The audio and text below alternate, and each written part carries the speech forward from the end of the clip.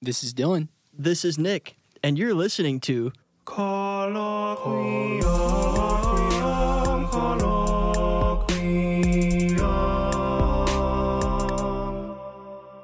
Hello and welcome to Colloquium. We're here on, what day is it? Friday. Friday night. Nothing like podcasting on a Friday night. Have we done a podcast on a Friday night before like I'm this? not sure we have, to be honest. But we're both coming from athletic festivities. I had a baseball game to coach this evening, and Nick was watching a little soccer. Yeah, a little soccer ball, as they say. Yeah. Is that what they say? No, I say that, but Okay. You say a lot of things. I'm trying. Help me. That doesn't make it they. Right. But anyway, here we are. We've also been reading quite a bit. I actually read an entire novel in preparation for this podcast. It was not a long novel or a difficult novel. I'm hoping you have some good things to say then. Oh, well, you might be out of luck. I did though. So we're what are we talking about, Nick? Yeah, we're talking about Flannery O'Connor today. Just some of her readings and her thought, and a little bit about her life as well. So. Yeah, and I spent about the last week of my life, not really the whole week of my life, but I spent the last week trying to finish her novel Wise Blood. I've read quite a few of her short stories. I think we both have a collection of her short stories. But I wanted to get one of the novels in just to have a deeper perspective on her coming into this. Yeah. Are you a quick reader? I am. I've not always been, but I think I am now. Not like our friend Daniel, though. Right. Gotcha. Yeah, we have a friend who reads. What does he read? Like 400 pages a day? Yeah. Something like that. No, he can read like 1,000-page book in a day or two. It's wild. It's unbelievable. Yeah. Unbelievable. So not that fast, but I had a lot of reading to do in college that I think I just had to learn. I had so much reading. Right. That you have to get 200-300 pages in a week, and you either learn to read fast or you drop out, I guess. So I think I learned the hard way. Gotcha. Right on. All right. Just curious. But yeah, anyway, so Flannery, like I said, I think we've both read quite a few of her short stories. How many would you say you've read? Probably 8 or so. Okay. Yeah, I'm probably about the same, maybe a few more. But I probably don't remember more than 8 of them because I have this, the complete stories of Flannery O'Connor. It probably has 30, 40 short stories in here. Okay. So I've picked it up for the last few years, time and time again. Really, really interesting. I'm kicking things here. Sorry. Oh my gosh, Dylan just fell. Sorry, I almost fell out of my chair. Anyway, Nick, you want to give a little background on Flannery? Yeah, sure. Or why we're doing this? I guess, in the first place. Yeah, maybe I'll do both here in one go, Great. One take. So yeah, I was doing a lesson on the Word on Fire Institute relatively recently. I actually didn't know that's where it came from. So yeah, you're going to be enlightened here. I'm intrigued. Yeah, so I was doing a lesson on the Word on Fire Institute. Of course, you know that I am a Bishop Barron and Word on Fire follower and fan. Potentially the biggest. Right, maybe so. Yeah, so the series was called From Books to Ballads. Basically, it was about like why Catholics should read great classic works. Okay. That was what the series of lessons was about. And a few of the individual lessons inside that, overall lesson was called Why You Should Read Such and Such. So a couple of them were like why you should read Shakespeare and why you should read, I can't even remember who the others were. Robert Frost was another one. So we're totally ripping this off of Word on Fire. So, yeah, maybe a little bit, yeah. Maybe a little bit, let's be honest. No, but I thought, hey, that would be a really cool thing to do a podcast on every now and then. We're, both big readers. We love to read, and we love to talk about what we read. Why not stimulate conversation amongst our listeners by encouraging them to read and, talking about that ourselves. So that's kind of why we brought up this little series I think we might be doing semi-regularly. Yeah. Right, yeah, and I think particularly focusing on fiction. That's all we'll be talking about for the most part. It'll be Flannery O'Connor's fiction.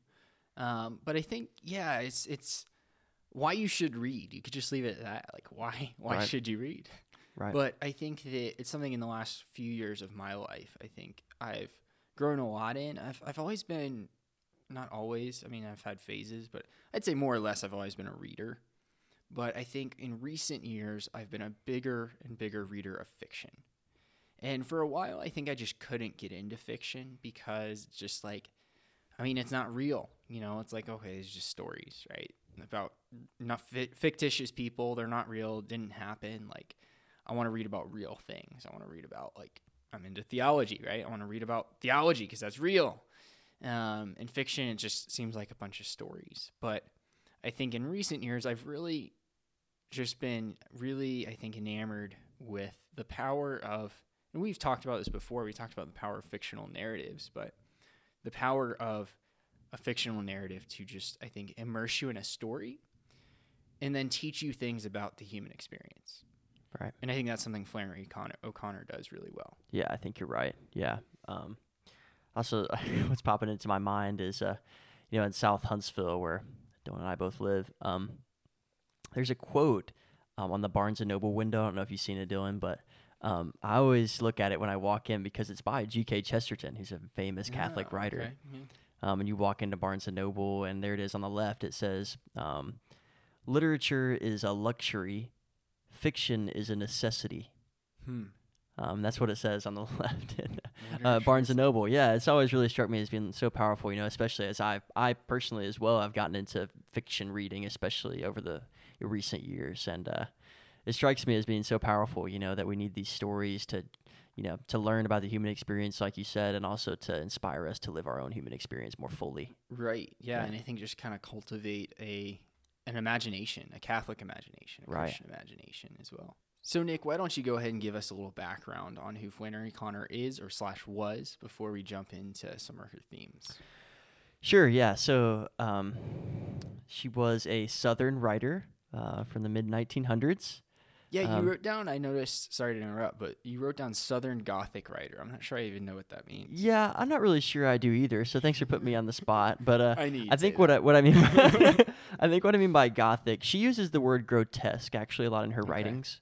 And I think we can both agree that that's a proper word to describe Flannery O'Connor. Oh, absolutely. Right, Which, okay. to our audience, if you don't know anything about her except that she's a Catholic writer, that might be really shocking. Right, yeah.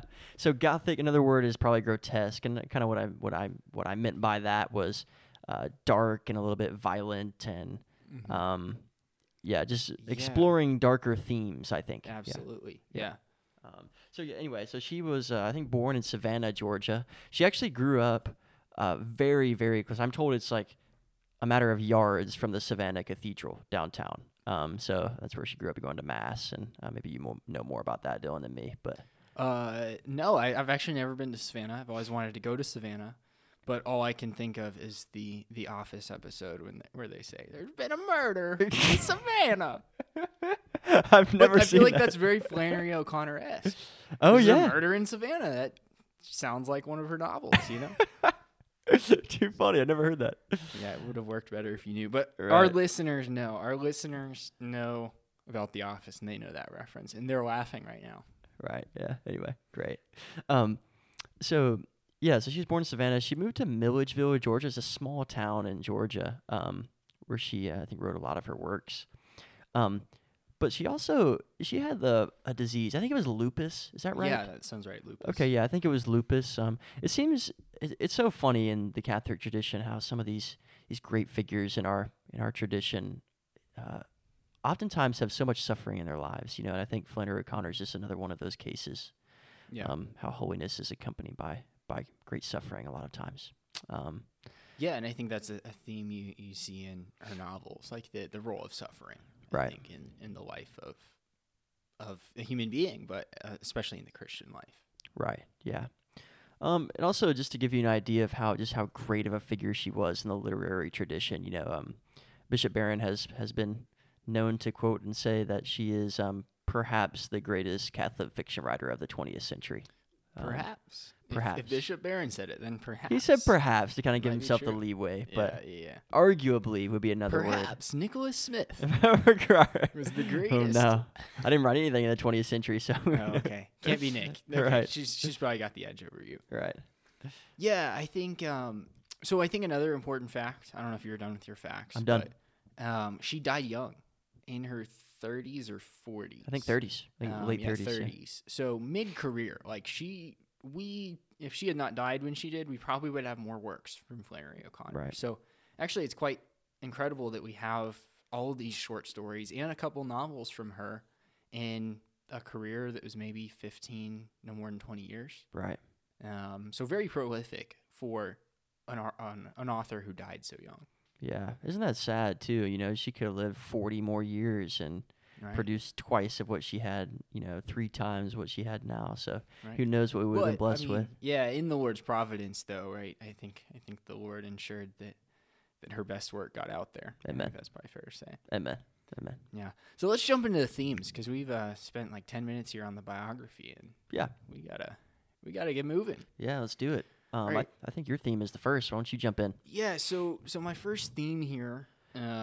Really quick, can we explain what we mean by theme?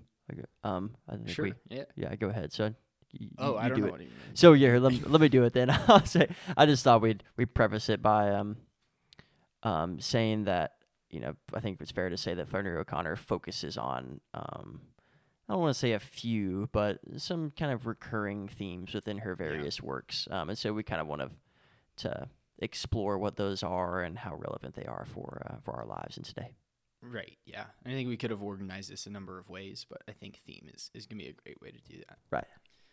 So we'll talk about some of her different stories, and I think we decided we might give away some of the ending of the short stories.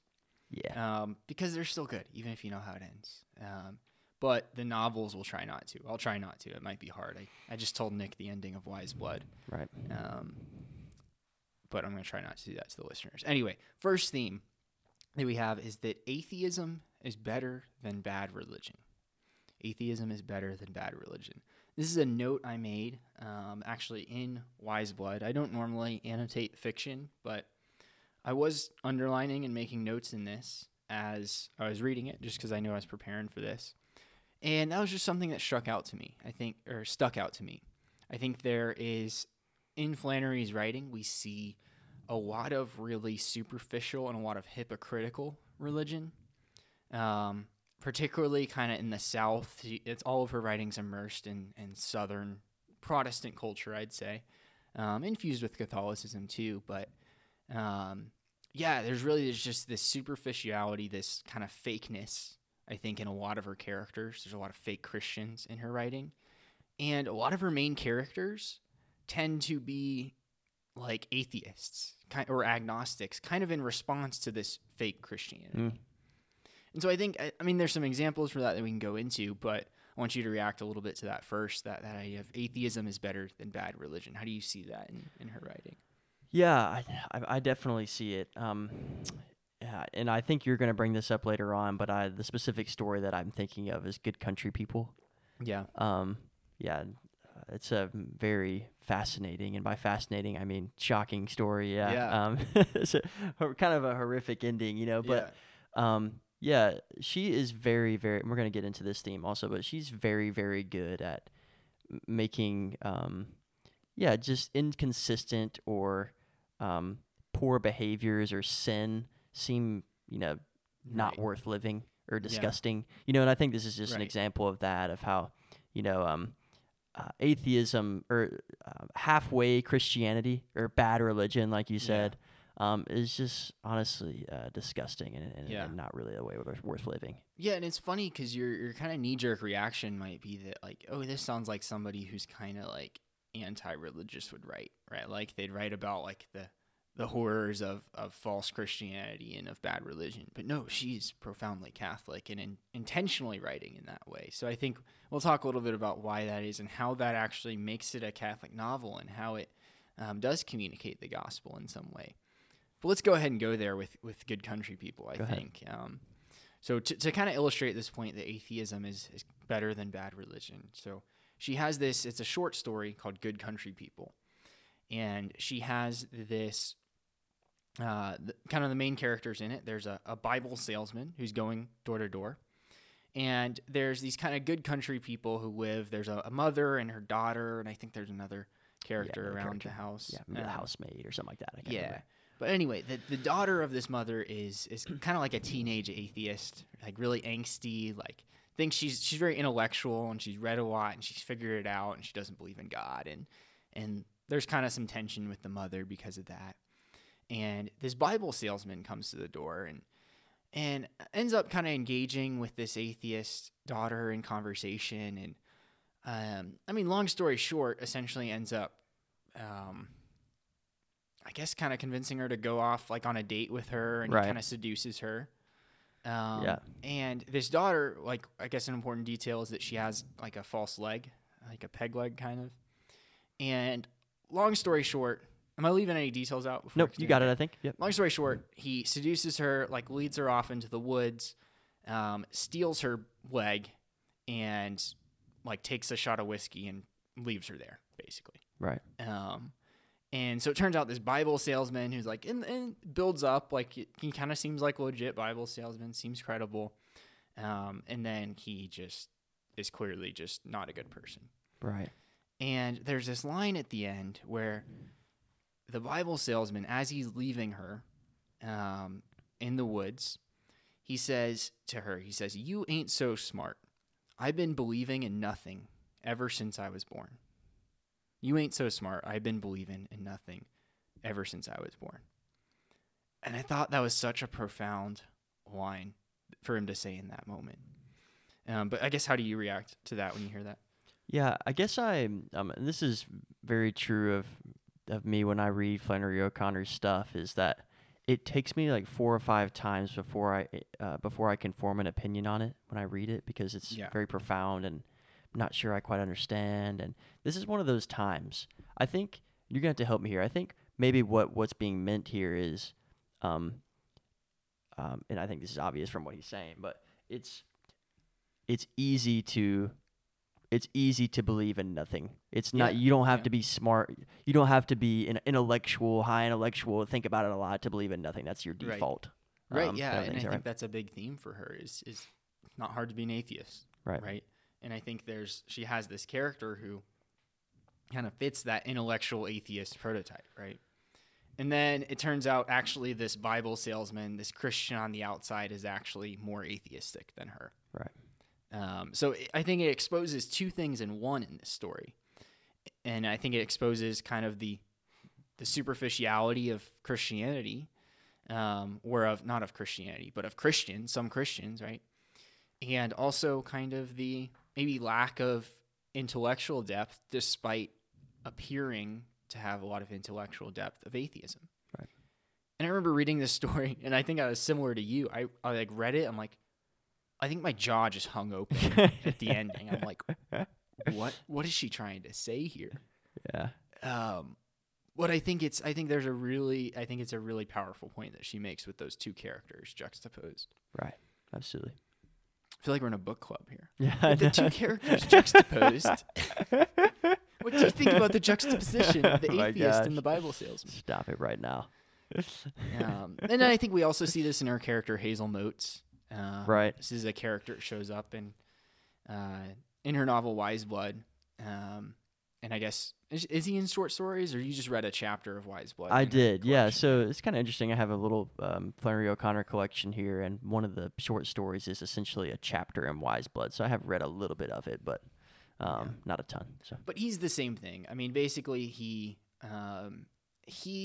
is agnostic, atheistic, like reacts strongly and harshly against Christianity, to the point where he starts his own church, and he calls it the Church Without Christ.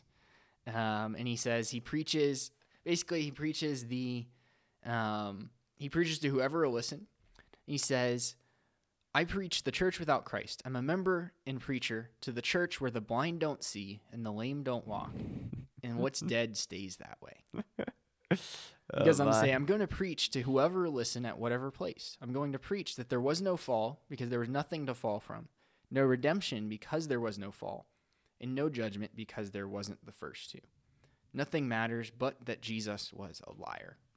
This is the main character of Flannery O'Connor, right, of our Catholic novelist. But again, he's reacting, and you see in the novel, you see what he's reacting to. And he's reacting to just real fake Christianity, I think. Great. And so I think, like, ultimately, obviously atheism isn't the ideal, but I think she's kind of making this point that, well, if Christianity is only what we see in the fakeness and the superficiality, then why would you believe in it? Right. I think it sets the tone for, I think it sets the groundwork for proposing something different and something better. That's a classic quote, where the blind don't see and the dead don't walk and the lame Yeah. stay that way. Yeah, it's just kind of funny. And there's just like strange like blasphemy about it too. Yeah. But it's like, and this is in her main character. But it's intellectually consistent, I think, is kind of a part of the theme here. You know, it's like, yeah, that's the logic of an atheist. It is. And Right, she's, yeah. and again, this is the kind of why I love Flannery O'Connor so much personally, is she lays it out in an intellectually consistent manner and makes it appear disgusting, you know, and makes it appear horrible and not the way one should live. So I think it's fair to say, right? I haven't read a whole lot of Wise Blood. Yeah, no, I think that's it's definitely disgusting. Right, So, okay. Lots of murder and adultery and all sorts of sin. Right. But I think that leads the theme of disgust leads into one of the next themes, and that's that one of her goals. And I think I got this from you. Unless you got this from somebody else, then I still got it from you. Right. But she wants to shock people with the horrors of sin. Yeah. So let me read this quote. This is from one of her letters that she wrote. I can't remember what the letter is called, but it's a little bit long. But it's one of her most famous ones, and I think it sheds a lot of light on how she writes and why she writes the way she does. Yeah. So here it is. Quote, "The novelist with Christian concerns will find in modern life distortions which are repugnant to him. And his problem will be to make these appear as distortions to an audience which is used to seeing them as natural. And he may well be forced to take ever more violent means to get his vision across to this hostile audience. When you can assume that your audience holds the same beliefs you do, you can relax a little and use more normal ways of talking to it. When you have to assume that it does not, then you have to make your vision apparent by shock. To the hard of hearing you shout, and for the almost blind you draw large and startling figures." End quote. So that's a kind of a famous line from her. To the hard of hearing you shout, and for the almost blind you draw large and startling figures. So, and again, another quick soundbite from that one is the Christian writer's problem will be to make these appear as distortions, to make distortions appear, in fact, as distortions. Yeah. Do you have initial thoughts on that? Yeah, so it's fascinating to me because I think you mentioned in that quote, like her vision. She's trying to accomplish this vision, and in order to do it, she has to shock people, right? Because people don't believe. And she's writing for an audience, I mean, partially Catholic, but she's writing for a general audience who, in a culture that generally doesn't believe. Right. And so she's trying to shock them out of their sin. But I guess the question that comes to mind for me, Nick, is what is that vision? You know, if there's this vision she has and she's trying to ultimately shock people with the horrors of sin, like what is she trying to accomplish with that as a Catholic novelist?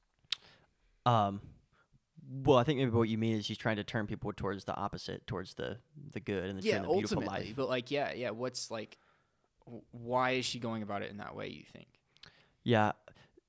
So, I mean, I want to talk a little bit about the culture, but I think the end of that quote brings it together, in my opinion, you know, to the hard of hearing you shout. Yeah, these people are, you know, deaf to what evil and good actually is. So, portraying evil in a more emphatic way wakes people up to the reality of what evil is. Yeah. I think that kind of answers it for me. But in terms of the culture too, there are, and I'm sure it was this way in Flannery O'Connor's time. We all know that it's the same way now. You know, is that a lot of times in our culture we have sin that's portrayed in a positive way. Like, you know, for example, you might see, you know, a common one is, you know, two people having sex outside of wedlock in a movie. And the idea that the movie presents is that that's a good thing. Right. Like, everybody's supposed to cheer on these people that are, you know, having sex outside of wedlock.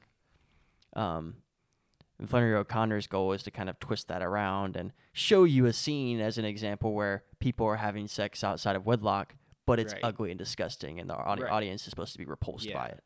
Yeah, and I think that's ultimately what I was getting at with that question is, like, what's this accomplishing? And I think that, that is so true. Because it's, you know, we think about, like, and I think we've had conversations about this before, like, writing about sin or putting sin in a movie, right? Are you doing it in a way that glorifies sin or a way that like exposes it for what Right. it is? And I think, and after you saying that, I just think about how Flannery O'Connor does that. Like, yeah, sin does not look appealing in her novels, whether it's adultery, whether it's murder, whether it's just kind of the rejection of Christ, right? Like the people rejecting Christ are miserable, and not saying that all her, in fact, all of her kind of quote unquote Christian characters aren't necessarily like happy all the time. They're the models of joy, but Right. I think that's something she accomplishes, in focusing on that idea of sin, and shocking people with the horrors of sin. It doesn't look appealing. Right. Yeah, go ahead. I was just gonna say I want to emphasize that this for me is by far the primary mastery of Flannery O'Connor. I think Flannery O'Connor is and I'm not incredibly well read, so just take this with a grain of salt. But I think Flannery O'Connor is the master of this. She is the master of making sin appear as distorted. She's incredible at it. I remember reading the portion of Wise Blood, and there's a little portion in there where Hazel Oates has his woman that he sleeps with or whatever. That's not his wife, and I remember there's like a scene where the implication is that they're about to sleep together again. Yeah. Okay. And I remember like reading it and going, ugh. Right. Like, yeah, and not only that, but this is the daughter of a kind of fraudulent preacher that he meets, named Asa Hawks, and her name is Sabbath Hawks. Oh my! And she's like just as corrupt and like fraudulent as he is. So it's really it's steeped with just horror, I think. Yeah, I know. I mean, I have an experiential, an experience of having read Flannery O'Connor and being disgusted by sin. So right. Yeah. Yeah, I'm curious. This is kind of off the outline a little bit, but I think something we've talked about before as well is just like so when we read this, right, we read this with a very Catholic worldview. And I think that is kind of, we're reading this, we know she's Catholic. And I think when I read her, just like when I read other Catholic novelists, I think knowing that they're Catholic, what are they trying to communicate? Right. But to somebody who doesn't know she's Catholic or really isn't Catholic themselves, like, do you think this is accomplishing the same effect? Yeah, the ultimate answer to that question is I don't know. I don't know. I've thought about that myself, and I can't say for sure. It's a really hard one. I mean, maybe. I just don't know if I have a good answer. I wish we could have an atheist on who's read some Flannery O'Connor, or a former atheist, hopefully. I mean, I think at the very least she accomplishes the purpose of shocking people with the horrors of sin. Yeah. And that's not convincing somebody of Catholicism, but I think that's accomplishing it, right? It's not glorifying sin. And I think that's something that, it's there are maybe Catholic novels that are more explicitly evangelical and the characters are converted at the end. Like, her characters remain pretty unconverted. Yeah. And there's something I think natural in that, and I think it can still instill truths and realities of the Christian understanding of grace, of the need for redemption, without necessarily the reader having to be fully conscious of that. Yeah, I'm with you. It's definitely a tough question as to whether this type of style actually does work. I'd like to hear some examples of a time when it does. You definitely see what she's trying to do. She's trying to basically grab her audience by the shoulders and tell them to wake up. And who would we say her audience is primarily? I'm not really sure. I'd like to hear it from her mouth. I'd have to look more closely at her letters, maybe. Yeah. I don't know. I mean, I know she does kind of have for a Catholic writer, she does kind of have a broad range of an audience, I believe. I know I personally read her famous short story, A Good Man Is Hard to Find, in my public high school, English class. Right, yeah. So I know she does have kind of a wide reach, but it'd be interesting to hear. Yeah, and I think if you look at kind of her settings and her characters, it's definitely set in the South and the Protestant South. So I think she's certainly thinking of this kind of Protestant influenced, but not always deeply Christian South. Sure. And there's elements of Catholicism tied in there. Like one of the characters in Wise Blood is a fallen away Catholic. And actually it's really fascinating. So he he's somebody who Hazel, the main character, the agnostic preacher guy, is trying to recruit to like join his church without Christ. And he's like interested, but it turns out the guy's just interested in, he just wants Hazel to help him go visit a whorehouse. And the thing is, Hazel initially is interested and he goes with him in order to kind of gain a follower. And turns out the guy, because he's kind of a fallen away Catholic, but there's still kind of some Catholicism in him, he doesn't want to like follow this church without Christ. Right. And he even kind of has this like remorse for what he's doing. He's like, no, like I forget what he says in particular exactly, but he expresses this remorse for like knowing what he was doing was wrong. And so we see even in this Protestant environment, there's like an element of that fallen away Catholic kind of mentality as well. Wow. But anyway, so shock people with the horrors of sin. We had atheism is better than bad religion. And then, so our third theme is and we've touched on this, but the superficiality of some or many Christians in the South, but just I think in general. Right. Yeah, this bleeds through her through most of her works. I think it's pretty consistent. I think she attacks especially the kind of content Southern farm figure that Right. implements bless your heart. Right. Yeah. Implements Jesus in name only, and speech only, and doesn't seem to live in any sort of way that indicates their actual belief. So Yeah, and I think I saw this a little bit in Wise Blood. Hazel Motes says, when he's preaching, he says, if Jesus had redeemed you, keep in mind he's preaching against Christianity. If Jesus had redeemed you, what difference would it make to you? You wouldn't do nothing about it. And you see this throughout his preaching. He's just calling out the superficiality. And I think his rebellion is largely a reaction to the superficiality or fakeness that he sees in Christians that he knows. Right. In fact, the pastor he's kind of imitating and kind of competing with is also pretty fake. And so I think that, that's really something that I think has a deeper meaning for her, right? It's not just exposing the fakeness of some Christians for the sake of exposing the fakeness of Christians, but I think it's also pointing out like that in a sense, like rebellion or agnosticism is the proper response to a false gospel. Right. Absolutely. I mean, I say that with like a grain of salt because it's like it's not the proper response, but almost like who could blame somebody for reacting in that way if that's their experience of Christianity. Exactly right.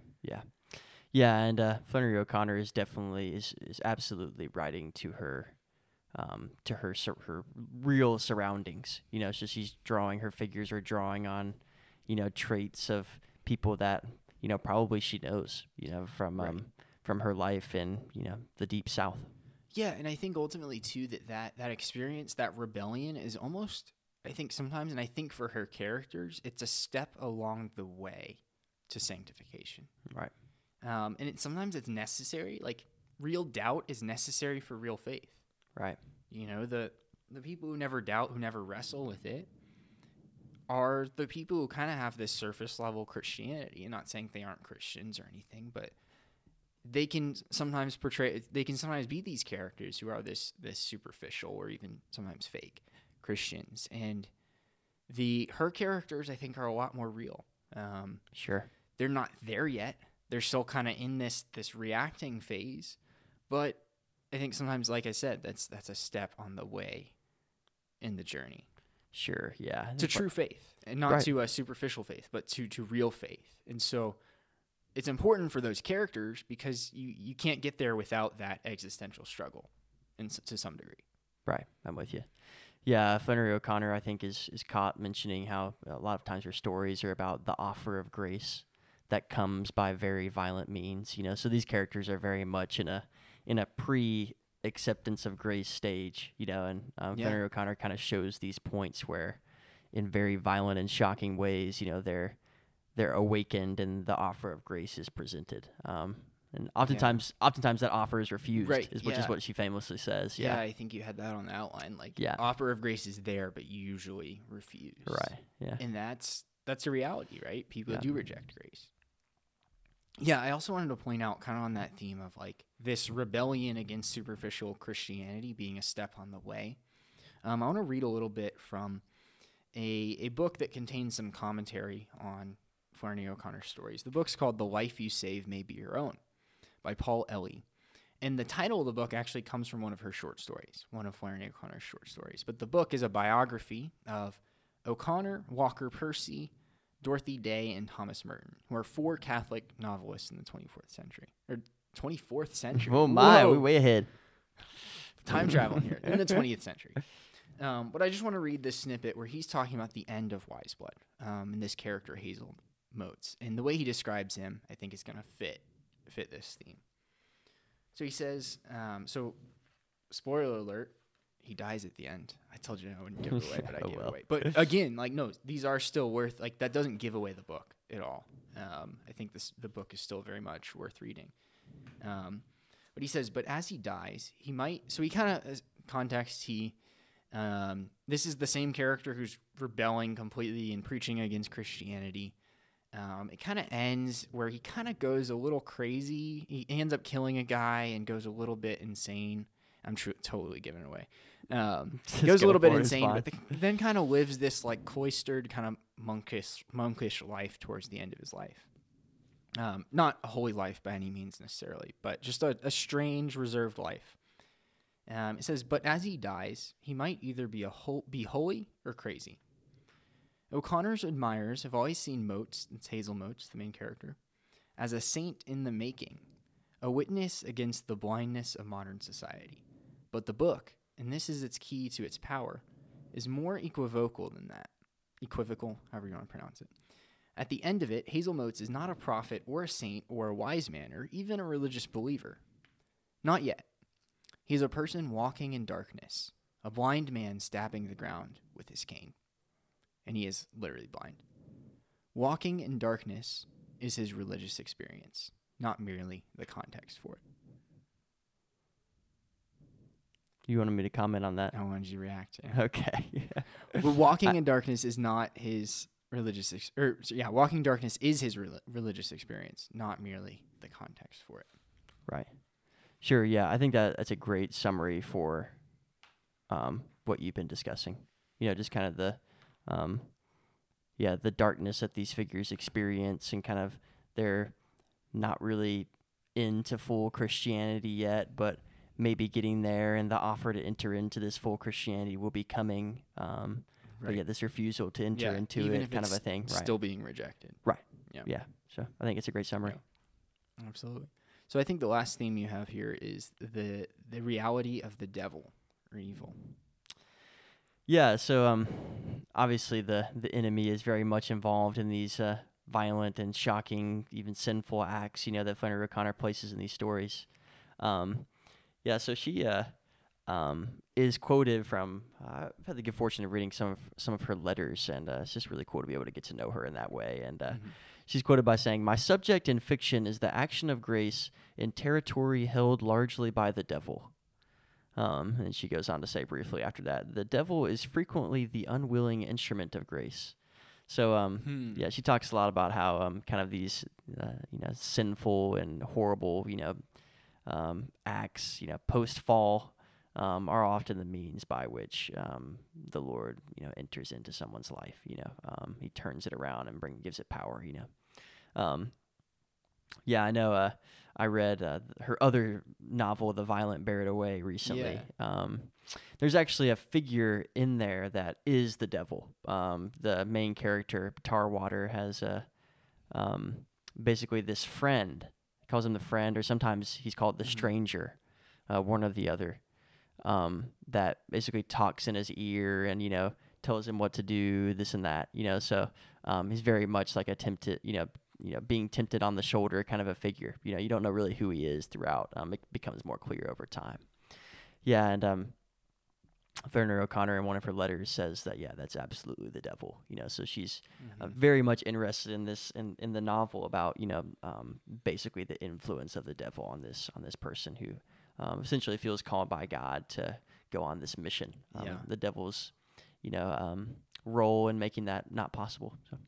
Yeah, I think it just makes me think of back to remembering that she's a Catholic novelist, right? And in some ways, it maybe isn't what you would expect from a Catholic novelist, but in other ways, like she's immersing us in the reality of like the post-fall world, the reality of the devil, the reality of sin, the horror of sin. And if you think back to like, our gospel episode, right? That is necessary. Understanding the reality of sin and the state that leaves us in, right, is necessary for embracing redemption, right? It's necessary to know that we are fallen in order to experience redemption. And so I think it's kind of like almost laying the groundwork for preaching the gospel. I think is something that she does in her novels. Right. Absolutely. Yeah. So yeah, overall, I think her interest in the devil goes very much along with kind of her interest in the effect of sin and, Right. and kind of how to portray it properly and so on and what that means in the life of grace of a Christian and so on and so forth. So yeah, I think we've captured kind of her focus on portraying sin and the devil appropriately. Yeah. Yeah, I think that's the essence of Flannery. Right. Yeah. Should that be a perfume or something? The essence. Oh my gosh. The essence of Flannery. That was your best joke of the night. Hey, thanks. I All right. think that's the only joke I've told. No tonight. problem. Oh, okay.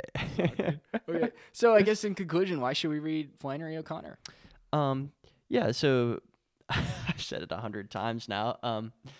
But yeah, so she reveals the true nature of sin as disgusting. She is the master of this, in my opinion. I don't know anyone better that reveals sin as it truly is and should be. Okay. Yeah, good. What about you?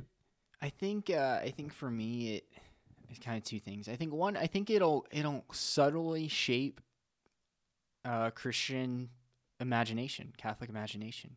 I think it'll subtly, by understanding, like you said, the horrors of sin, I think it will help form your intellectual life. I think in a subtle way. But I think the second, I think it'll also kind of like she wants to shock you in a way out of sin. I think it'll kind of rid you of, or has the potential to rid you of, superficiality in your faith. Because I think it really exposes the, just like the horror of sin. It's like I don't know if horror is too strong of a word, but like the horror of superficial faith, superficial Christianity. And so I think it can have an effect on that as well, and maybe rid you of some of that as you're immersed in it. Right. Great. Well, that's our friend Flannery. Hopefully she becomes your friend too. But yeah, highly recommend where to start. Buy a collection of her short stories, or find a collection of her short stories somewhere. Her novel's really, Wise Blood, I mean, it was really easy to read. It flies by. So it's not hard to pick up. The short stories take, 10, 20 minutes to read? I'm a very slow reader, so I'd say probably 30 for me, maybe more. Okay. But yeah, I mean, it doesn't take long at all. Yeah, if if you you're can reading you can read an entire story in a sitting. Right, absolutely.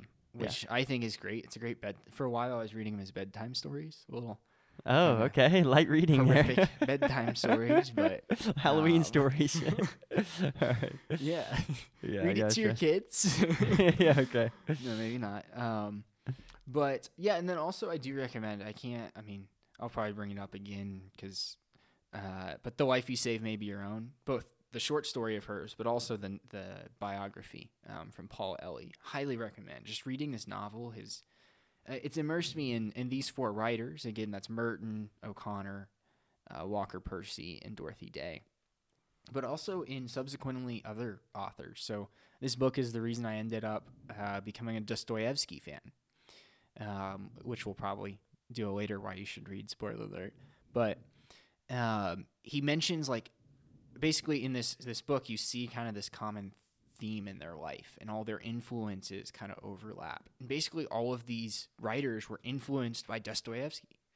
And so kind of through reading this book, I discovered new authors like Dostoevsky as well. So highly recommend that book as well, just to immerse yourself in the worldview of these Catholic writers. It's like immersing yourself in the lives of the saints. It can be a really powerful thing. Right.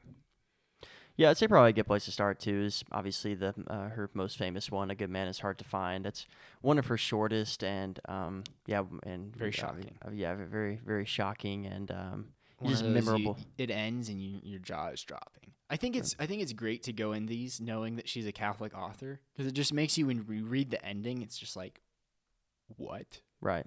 Yeah. What is going on? And then when you think more about it, you're like, oh, I see what she's doing. Yeah. And sometimes you aren't. Sometimes you're like, no, still shocked. Yeah. All right. That's probably a wrap. We'll see you next time. This has been our podcast. Praise be Jesus Christ. Now and forever. Amen.